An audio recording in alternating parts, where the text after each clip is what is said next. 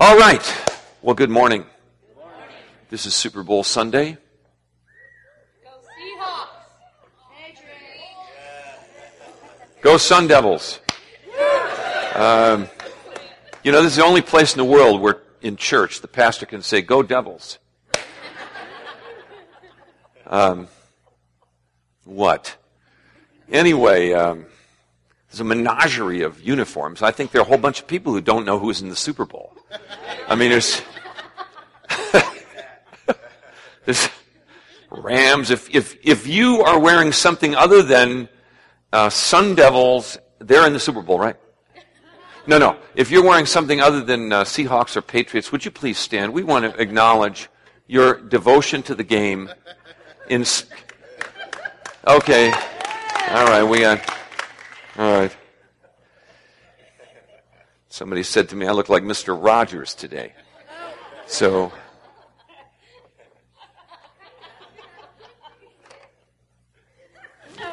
okay. Well, I got a T-shirt on underneath. Okay, I'll say everybody. He's got a T-shirt. He's got a T-shirt. All right. Okay. And you can just, bow your head before the Lord. She goes, No, don't. All right. Okay, if you're visiting today, welcome. I'm just here for a few months, and everybody's really glad about that. All right. Let's pray. Heavenly Father, thank you for another good day, and we believe that you're going to speak to us today from your word in ways, Lord, that we will never forget.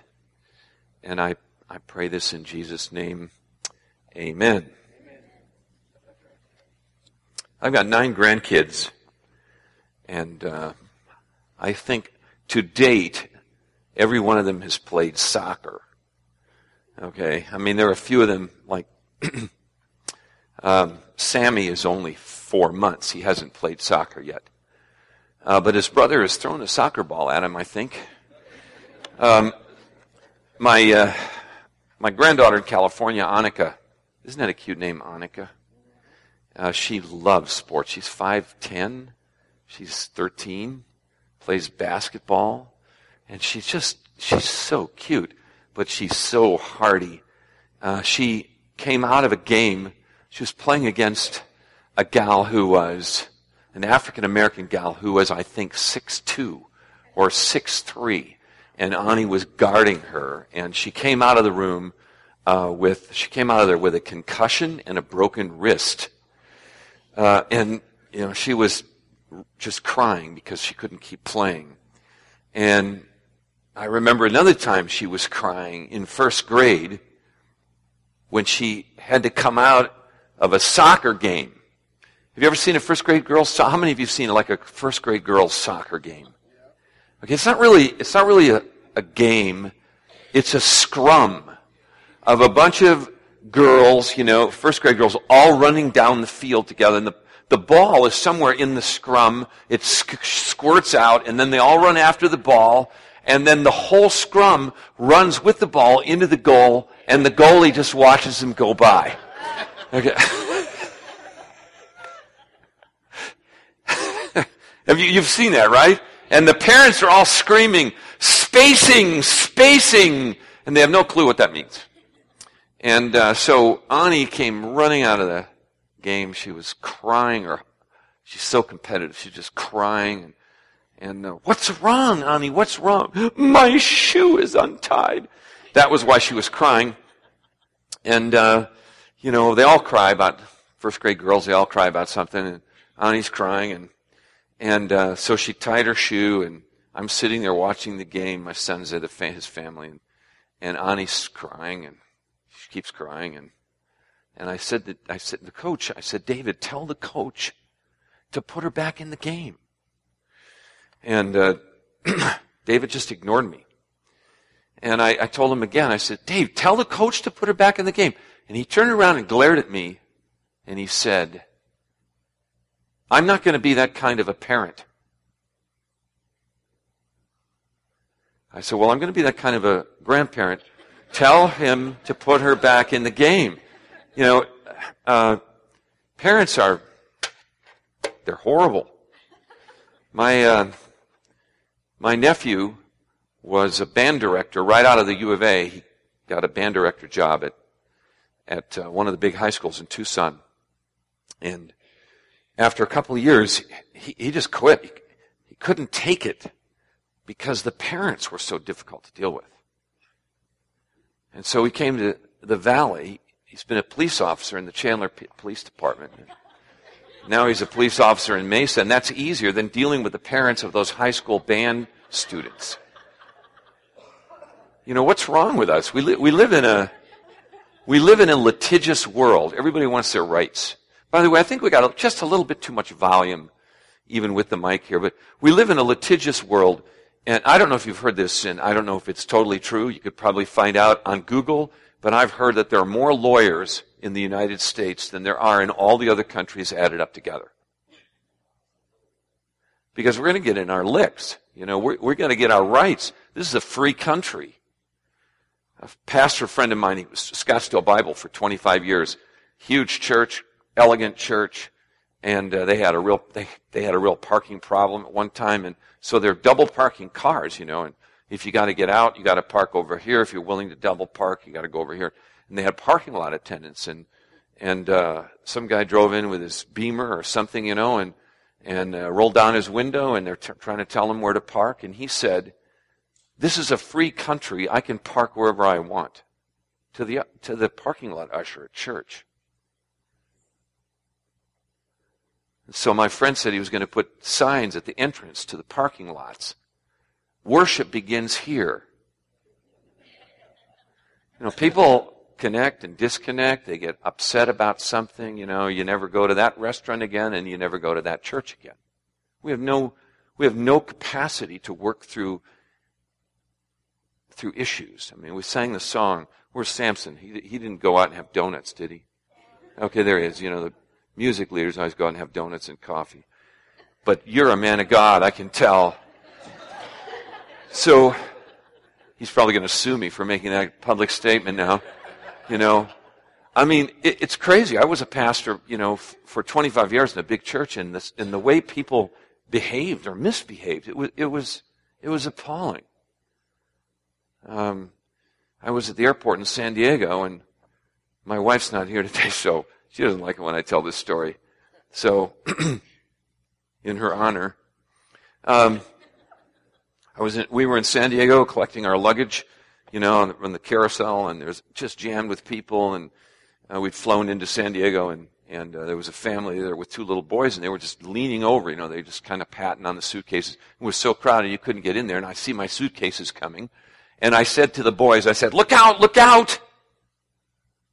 And I turned around, this big dad, he's going to defend his boys, okay? And he said to me, "Excuse me." I said, "What?" He said, "You say, 'Excuse me.'" I guess I wasn't supposed to say, "Look out, look out." So I told him, I said, "Excuse me, but you need to teach your children how to respect adults, not teach adults how to respect your children." My wife said, "Let's get out of here." But I mean, people are just crazy. I mean, they're just like so rude. And it's all, you know, it's all about them. It's all about me. It's all about you. You know, we live in a consumer-driven world, and we got to have it our way. But I want to help you with something, okay? In case you didn't know, life is not always going to go your way. And if you could pop the first slide up here, and you can let's go and no, this is from last week, dude. This is the PowerPoint. You want me to call my lawyer? You got it? You don't have it? What happened? It should be in there, right? Okay. Okay.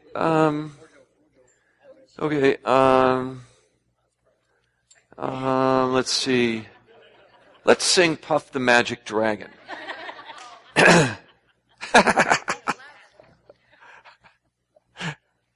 I'm never coming back to this church.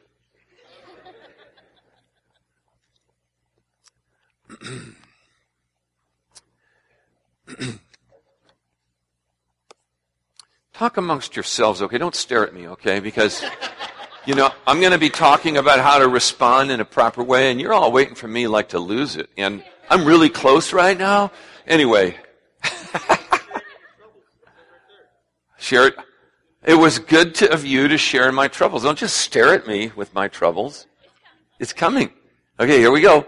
Okay, 10, let's say, 9, 7, 6, 5, 6, 5, 4, 3, 7, 17, 16, 15, 14, 13 and a half, 13. Puff the magic dragon, live by the sea. Okay, here we go. You guys having fun yet? Let's close in prayer.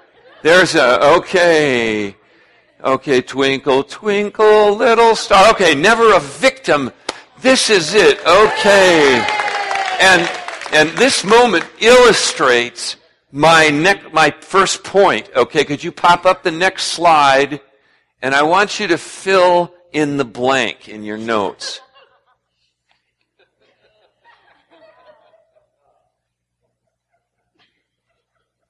Okay? What? Don't give him a next. What? Let me just get some response from the car. What do you think goes in there? Okay, some people have it on their bumper. It's a bumper sticker. Stuff happens, exactly. Okay, let's look up. Let's see what it says actually. Pain happens. Trouble happens. Sometimes they've got the wrong PowerPoint for the pastor. Okay? I mean, it's perfect. Isn't it just perfect? Okay? Some people do think I plan. Sometimes I don't plan it at all. I just have to go with the flow. Okay. But pain happens. Okay. Now, I want to make life for you really simple. And but it's so simple, it's like impossible sometimes. There's really only two ways to respond to whatever happens in your life. Pain, stuff, whatever else. Whatever four-letter word is going through your mind. Okay? And you can check one that applies in any given situation. Okay, when pain happens, I'm a victim. Or when pain happens, and it should say on there, God has a plan. God has a plan. There's a mistake, but I think maybe it's correct in your notes. God has a plan. Okay, so here's a really important question. Was Jesus ever a victim? Did you ever hear Jesus say, well, I can't believe this is happening to me. I used to be God. And it just really upsets me when people are rude at the airport and cut me off on the freeway. Was Jesus ever a victim? Okay? Was he a victim of circumstances? Was it just like, wow, my life is just so random? Or did everything in the life of Jesus have a purpose? Did he have a destiny? Okay. In studying the book of Mark, I preached the book of Mark one time in my church, and the one thing that is so evident in the book of Mark is this momentum. From the opening verse, there's momentum towards the crucifixion and the resurrection. And you read Mark, or you read any of the Gospels, and you don't have any feeling whatsoever that Jesus was somehow a victim of circumstances. In fact, it tells us in the book of Acts that when Jesus was arrested and beaten and tried under Pontius Pilate and then crucified, it all happened according to the perfect plan of God. How is that possible? Did Jesus like everything about God's design for his life? Okay. Did Jesus like everything about God's design for his life? What's the answer to that question? No. Just, if you go to the passage that describes his agony in the Garden of Gethsemane, he begged God with tears, with a broken heart, if it be thy will, take this cup from me. Do you like everything that happens to you? Who does? Okay? But nothing in life is random. And either you're a victim, which means that you have no control over your circumstances, but more importantly, you think God has no control over your circumstances, or God doesn't have what it takes for you to get through your circumstances. It's either I'm a victim or God's in control, and God has a plan. Okay? All four of the Gospels, Matthew, Mark, Luke, John, show how everything in the life of Christ point toward his ultimate destiny. Nothing in his life was accidental. Nothing was random. Everything had a purpose. The big question for every one of us is this: does everything in my life have an ultimate purpose? Is everything in my life leading to my destiny? Or I'm a victim of circumstances? Or am I a victim of circumstances? Take this verse, for example. All things work together for good for those who love God and are called according to his purposes. Does that sound random? Or does it sound purposeful? Okay. Question, where do you shop? Okay. Where do you spend your soul money? Okay. Where do you shop? Where do you spend your soul money? Let's pop the next, where do you spend your soul money? Next slide. Victims are us. Okay. Some people spend their whole life shopping in the store, and whenever they talk to their friends, their family members, the husband comes home, or he's got stuff to talk about, or the wife's complaining about the kids, or it's just whining. Did you whining? Did you ever watch Seinfeld? Someone said one time that Seinfeld is a sitcom about whining. That's all they ever do, Jerry, and and they're victims, actually they're a bunch of freaking idiots, but they feel like everything's against them. Everything is always going against them, all right? And it's whining about this and whining about that. Listen, this is the place you should be shopping. Victims no more. That should be your target. Get it? Okay. So, shop at Target, exactly. So no pain, okay? No matter how great, is godless. I have a friend who says, he's got a t-shirt that says, no pain what? No pain, no gain. All right? He's got a t-shirt that says, no pain, no pain. I know that's pretty deep for Santan Valley. Okay. So, no pain, no matter how great, is godless. God is always right there. Okay? Godless pain, okay, when you say I'm a victim, what you really are doing is you're saying, well, God isn't in this, God can't deal with this, God isn't big enough, Jesus isn't Lord. What you're doing is you're closing the door on God. You say, well, I'm a victim. When you close the door on God, when you ease God out of whatever you're going through, guess what? No God? What's a one-word definition of the absence of God? Hell. People say, man, what I'm going through feels like hell. That's right. Unless you invite God into this, it's going to feel like hell. And you've all been there. Listen to this passage in the Psalms. This is great. Psalm 139. Where can I go from your spirit? Where can I flee from your presence? If I go up to the heavens, of course you're there. If I make my bed in the depths, and I think in the King James it says in Hades or hell, if I make my bed in hell, you are there. If I rise on the wings of the dawn, if I settle on the far side of the sea, even Even there, your right hand will guide me. Your right hand will hold me fast. If I say, surely the darkness will hide me, and the light become night around me, even the darkness will not be dark to you. The night will shine like the day, for darkness is as light to you. That's fantastic. I mean, you're in church today. I would hope that you'd come to get a better perspective on the little and the big things that you're going through in life. To me, this is part of God's amazing, crazy plan, because God really does have a plan. All things work together for good. They may not feel good. They may not look good. It may not seem good, but in the end, somehow, when you invite God into something, God is there. And He can turn the darkness into light. Godless pain is hell.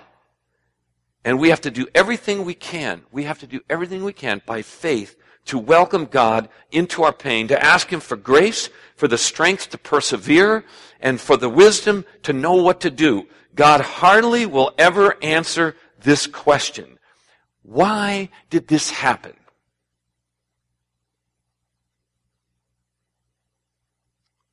Why did this happen? There are 2 Japanese citizens that were beheaded this week by ISIS. And their families. What do you think they're asking? Why this? Whenever there's a spectacular tragedy, it's why? How many of you have, I've asked this question here before, but how many of you have children? You're raising children, you've raised children, or you've seen children? All right. How many of you have told your children to do something or not to do something? What's the famous one-word question? Why? And so you actually try to explain that to them. Exactly. That's what it comes down to. Because you don't really need an explanation. You explain it to them, you quote a Bible verse, you're really nice, you give them a hug, and through all that, it comes up to the one-word question, why, becomes a 2-word question. But why? Right? The fact is that getting an answer to that question is never it never solves the problem. There are all kinds of unanswerable things that happen in life. And, we think if we could only know why, the people who lost the family members on that plane that crashed in Indonesia recently, or the plane that disappeared, the Asia Air, was it Asia Airplane, Malaysia Air, that disappeared nobody has any clue where they are. And the families are going to be haunted by this for the rest of their lives.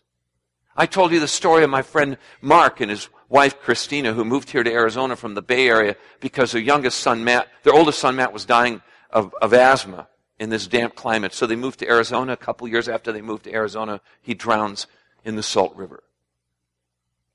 And Mark never tells his life story. I mean, it was 20 years ago, and that has so deeply marked him. And, you want to ask the question, why, or what could we do differently? It never satisfies our profound need. So, wisdom from God is more like this. Okay, life is what it is. That's become one of my favorite Bible verses. It is what it is. People ask me, is that actually in the Bible? No. Okay. But that's our memory verse today. Let's say it together. It is what it is. Now, what that says is that there's really no way to explain it. It is what it is. I heard a comedian say one time, it is what it is. We never say that when things go really well. You win the lottery and you say, it is what it is. It is what it is when something makes no sense and you don't know what to do about it. It is what it is. Pain happens. Say that with me. Pain happens.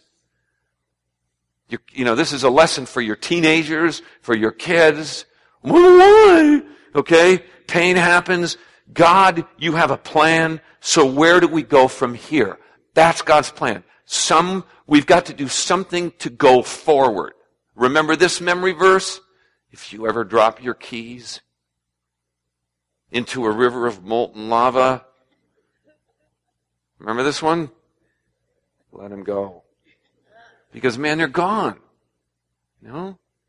So you've got to move forward. Look at James chapter 1, verse 2. I love this. Consider it pure joy, my brothers. That would be like the most spectacular Cold Stone 6-dip sundae with multiple toppings and almonds and coconut and chocolate fudge, Consider it pure joy, or for the Seahawks to win the Super Bowl for Seahawks fans, or, for the Patriots. Consider it pure joy. What? Whenever you face trials of many kinds. Because you know that the testing of your faith. We sang about this. And by the way, Samson, I'd love to reprise that song. You maybe have something else at the end, but, maybe if you could reprise that song. I don't know if you saw these notes in advance, but that song is so good. What does God do with the dust, man? He makes human beings. That's what he does. He turns, it turns our ashes into joy. And so, consider it pure joy, my brothers, whenever you face trials of many kinds. Okay? Big ones, little ones, painful ones, irritating ones, because you know that the testing of your faith develops perseverance. No pain, no gain. Perseverance must finish its work so that you may be mature and complete, not lacking anything. And this next verse is so good. If any of you lacks wisdom, he should ask God, who gives generously to all without finding fault, and it will be given to him. Now, in the Bible, wisdom is not like facts or being smart. It's about how to do life. In the Old Testament, it's a famous verse. It says, the fear of the Lord is the beginning of... Anybody know what goes in there? The fear of the Lord is the beginning of wisdom. And in the Hebrew language, the word wisdom, in our context, we have, there's a pursuit of intellectual achievement. People want to get a college degree, and, it's information and knowledge. Okay, in Hebrew, the word in Hebrew for wisdom is not about what's in your head. It's kind of what's in your life. The fear of the Lord is the beginning of life skill. So you turn to God, and God gives you life skill. He shows you how to deal with issues, how to deal with life, how to deal with yourself. So if count it all joy when you go through various trials. But if you lack wisdom, if you don't know what to do with it, ask God. And He will give it. He will give it to you. He will give you, you talk to somebody else when you're confused. Man, I've written books. I've been a pastor for my whole life. I've got 2 seminary degrees, but I can't tell you how many times I've asked people. I got in touch with a good friend of mine. I was with him this last week. He was in Phoenix. He lives up in the Denver area. And I said, I need to run some things by you. And the same things, I contacted a friend of mine who lives in New York City. I said, I need to spend some time with you. And a third friend, I'm having breakfast with one of my very best friends right here in Phoenix because I don't know how to address some of the things, the decisions that I'm facing in my life. And so people who love God will also help you to know what to do. Look at 2 Corinthians chapter 1 in verse 8. We do not want you to be uninformed, brothers, about the hardships that we suffered in the province of Asia. We were under great pressure. This is the Apostle Paul. You want to say, well, Paul, he must not have a lot of faith, because no one with a lot of faith would say this. There's this whole movement, you are what you say. And, that's important to say the right things, but Paul is being really honest. It is what it is. He says, far beyond our ability to endure, so that we despaired even of life. That's pain. That's the Apostle Paul saying that. That's how hard life can become. Indeed, in our hearts, we felt the sentence of death.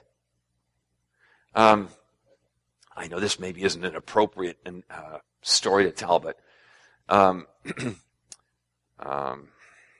Conan O'Brien, he had the Tonight Show for a while. And then Jay Leno came back in and took over the show, and they and they moved Conan off the show. And for 1 year, he was not allowed to do any media. They paid him a big settlement, but he wasn't allowed to do what he just loves to do. He couldn't do any radio or television. He could do shows. And so they did a film. They did a film of Conan, excerpts from this year when he couldn't do what he loved to do. It was torment. I mean, he had a lot of money, but it's not about the money. And just the way he was removed, and, he's a very funny guy. And someone asked him, they asked him this dumb question. Have you been angry?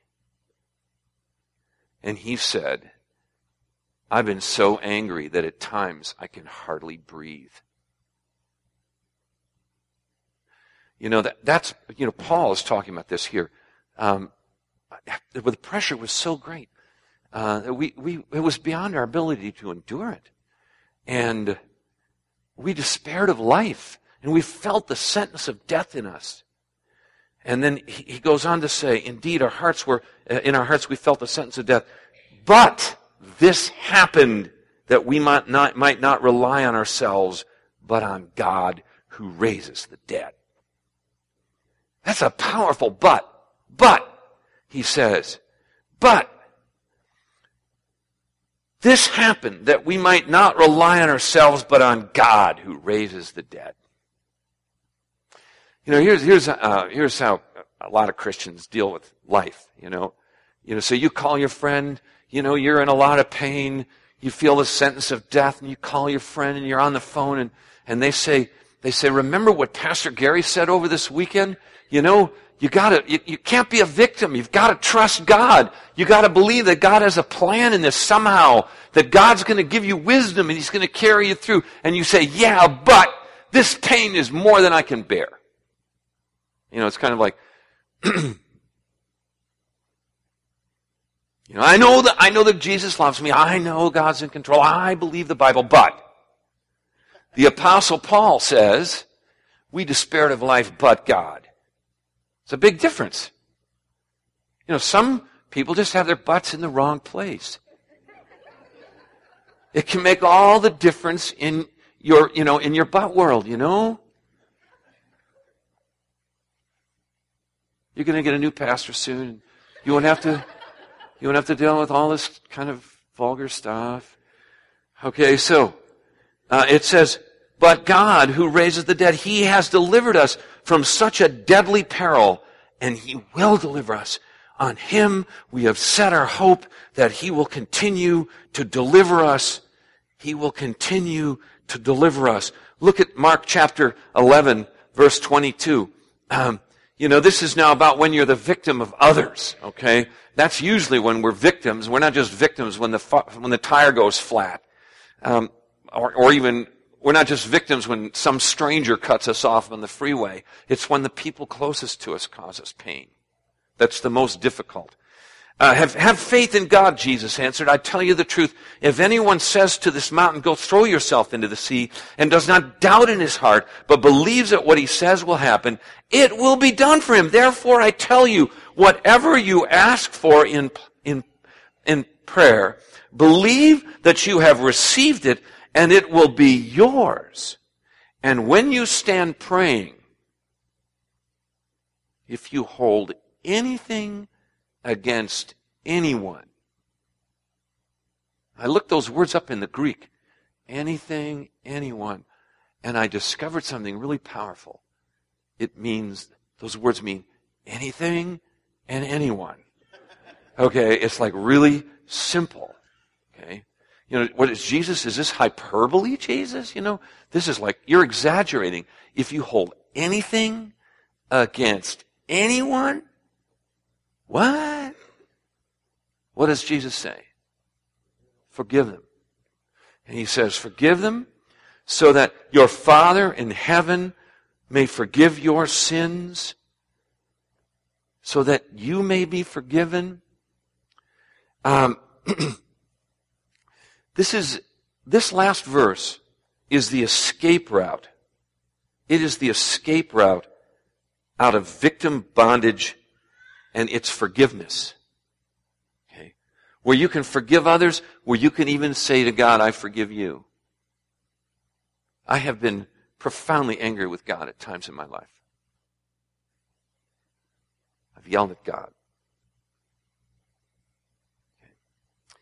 And when you can get past that, and you can turn it over to God and believe that somehow, some way, all things are going to work together for good, it works magic in your life. So you can either say, I'm a victim, or I'm going to turn to God. I'm a victim, or I can turn to God. When you say, I'm a victim, you turn away from God. And look what this says. It says, if you forgive others, God will forgive you. So if you trust God, and you don't just say, I'm a victim, and you don't just hold unforgiveness in your heart, what happens is you are actually inviting God into your life. Forgiveness is a weapon. It is a weapon of warfare in life, of spiritual warfare. Though we live in the world, we don't solve problems the way the world does. This is 2 Corinthians chapter 10. Instead, the weapons that we fight with, they're not carnal, but they are mighty through God, through the tearing down of strongholds. And one of those weapons is forgiveness. Forgiveness has extraordinary power because it releases the person that you have under a personal curse, and it releases you from the power that that person has in your life. The Greek word translated forgive, aphiemi in Greek, it's a word that means, it's really simple. In English, we say, well, you got to forgive that person. And honestly, I have no idea what the English word forgive means. You say, well, you got to forgive that person. And people right away go through all this stuff. Well, what does that mean? Do I have to forget about it? Do I have to love them as much as I loved them before? Can we be friends forever and not even remember this? How do I do this? The Greek word for forgive is like wildly simple. It means let it go. So if you hold anything in your heart against anyone, let it go. And that's something you can do over and over again. I got to let it go. Have you ever heard this? Let go and let God. It's not just giving up, but you're letting go because you're holding on to this and you're giving it to God and you're letting Him hold on to you. Let go and let God. It was this term was used of archery. So you pull back on the arrow. And can you imagine someone standing, they come to work and they're holding an arrow on a taut bowstring and they're holding it like this and they're saying, man, I got so much pain. It's just killing me. I've been doing this for the last hour and a half and my arms are just on fire. What are you going to tell them? Let it go. Let it go. Let it go. Tell the person next to you, we had a message about this, didn't we? Tell them again, let it go. Let it go, let it go.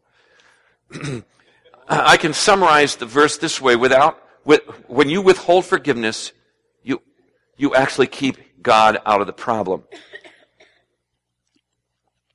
And how does Jesus think about this? Look at this. He says, love your enemies. Luke 6, love your enemies. Do good to them. If somebody cuts you off on the freeway and, gives you the finger, get their license number, find out where they live, and send them a Starbucks card. This is so countercultural, right? Do good to them and lend to them without expecting to get anything back. Pick the enemy of your life. Think about how upset you are with them and just ask them if they need to borrow any money from you. You say, well, that's impossible. Now, if you think about Jesus, would Jesus have given money to his enemies? See? This is so countercultural. But the point is not that, you need to be a doormat. The point is that this is life-changing. It's a life-changing, life-liberating response. Okay? Jesus says, lend to them without expecting to get anything back. It's kind of like what God did when he sent his son. then your reward will be great, and you will be sons of the Most High, because he's kind to the ungrateful and the wicked. That would be us. That would be you. Be merciful, just as your Father is merciful. You don't have to do this. You don't have to think and act like Jesus. You can be a victim if you want. You can let unforgiveness hang on your life like a dead skunk around your neck. Because that's what it does. There are people here, I'm going to guess that in a group this large, there are people here who have unresolved issues with people who are dead. But they still live in your soul. Because you've never let it go. And because they live in your soul, Jesus sort of controls you, but they also control you. And they also control the way you relate to other people. You can do that if you want. But it's the wide gate that leads to destruction. The narrow gate that leads to life is forgiveness. I don't have this mastered. Man, I want to hang on to stuff. Man, I want to hang on to stuff. I don't know. I think it makes me feel good. Are you kidding? Makes me feel worse.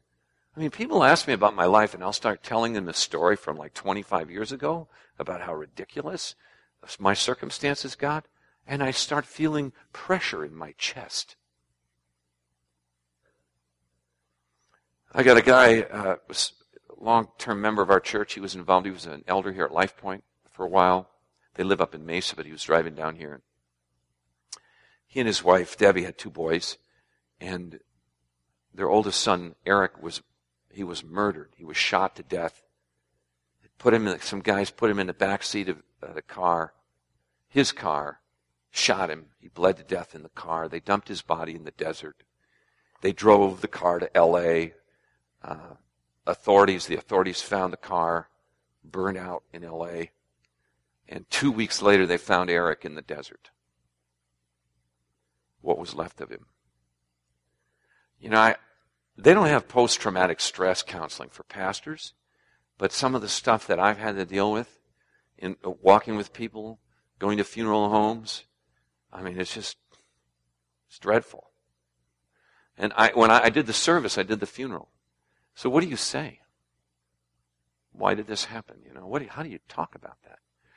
And the one memory that I have, I don't remember what I talked about, but it was in this cemetery on Maine. There's some buttes there. I think it's called Mountain View Cemetery. Some, kind of close to Apache Junction. It might even be in Apache Junction. I can still remember standing there at the graveside, and at the very end of the service, I said, "This concludes our service." And Debbie just went she became hysterical, and she fell on Eric's casket, and she was just screaming, "I want to see my son one more time. I want to see my son one more time." And of course she couldn't. No one would want to give her that memory of his remains. So Debbie and Paul and Debbie went to a support group. We had a big church, and we had people in our church that had all kinds of history and all kinds of situations. And we actually had a support group at our church. It was called Support for Parents of Murdered Children. Paul and Debbie went to that class, and there was a guy in that class who, he was red-faced. He was telling his story. His face was on fire. His carotid arteries were pulsing. And his daughter had been murdered 10 years before. And Paul looked at that guy, and he said, "God, help me." And he said, "I do not want to become what this man has become." Why? Why? You can let it live in you. You cannot deal with it. You can carry it around and let it affect every relationship in your life, or you can give it to God. Here's my definition of forgiveness. Forgiveness is determining in your heart, I think it's the next slide here. Forgiveness means forgiveness. So I guess the definition is there. Forgiveness is determining in your heart that you won't let the one who offended you make you a victim. And you do that by turning the person or the problem over to God. Forgiveness means I am a victim only if I choose to be a victim. Forgiveness means today I choose God. I think there's a slide for this one. I choose God because I know that when God is on my side, I'm not a victim. I'm more than a conqueror. Forgiveness means letting go of your right to retaliate and giving the person a problem to God and letting Him solve it. Now, remember what Jesus said on the cross? Do you remember what Jesus said? Father, say it with me, forgive them, for they don't know what they're doing. I want to close by talking about my elevator card. And I've given, 10 or 20,000 of these away through the years. Elevator card. Life is like an elevator. Before you pop up that, just let me talk about it a minute. Life is like an elevator, okay? It goes up, it goes down, okay? So you get on the elevator, and the elevator represents a problem. And in this elevator of life, there's only up, there's only down, there are no floors. But you push the up button, you say, God has a plan, and up you go. You push the I'm a victim, and down you go. And you gotta, let's look at the elevator card here. Okay? Going up, God has a plan. Going down, I'm a victim. Now, you gotta kind of read the fine print here. You don't always see the fine print. Just click on the next one there. See if it comes up. Is there, go, click again, to hell. Okay, that's really where the button takes you because you're pushing God out of it. And it feels like hell, doesn't it? And you call your friend and you tell them how it feels like hell. And guess what? You get your friends on the elevator with you and you unload on them and you all get to go to hell together. Not when you die, right now, this afternoon, you can take your friends to hell with you. The absence of God. See? Or, what's the fine print on the going up button? Go to heaven. See? So, I despaired of life. The pressures against me were so great. I despaired of life. I felt the sentence of death. But, what? But God. See? So, I've got some cards, and we're going to give you these cards. We've printed up about 100. That's 150. So some of you need more than one card. And so on the back there's some Bible verses. There's a little elevator card, and you can put it. You can put it on your dashboard so that when the guy cuts you off in the freeway, you can just be reminded. You can go to hell with that guy, or you can go to heaven. Or some of you need one of these on your computer. Some of you need one on your husband. So you can just put this on your husband, okay? Like that. So, when he gets in your face. Yeah. Okay, you need one for the wife. Okay, we'll put one on the wife. And any of you have a teenager? We have any teenagers here in this? Oh, yes, okay. We're going to put one on a teenager. All right, there you go. That's so your mom can see when you ask, why? Okay, she will push the God button. Okay, here you go, bro. All right, let's stand together. This is a sermon you can remember forever. If you take a few of these cards, you can make copies of them if you want. Cut them out, paste them up everywhere. If you have problems with your refrigerator, stick one on your refrigerator. If your car's dying, put it on the steering wheel so you can just trust God. It seems so simple, doesn't it? But how many of you know it's really hard? Let's lift our hands to God, okay? Say this prayer after me. Heavenly Father, I reach out to you. I ask for you to forgive me as I forgive others. I'm not a victim. I'm more than a conqueror because you love me so much. You turn You turn my mourning into joy. My ashes, you take my ashes, my dust, and you make a new thing in it. Lord Jesus, I pray for your release for your people in this place today. And we want to sing this song heartily because we believe it. Amen.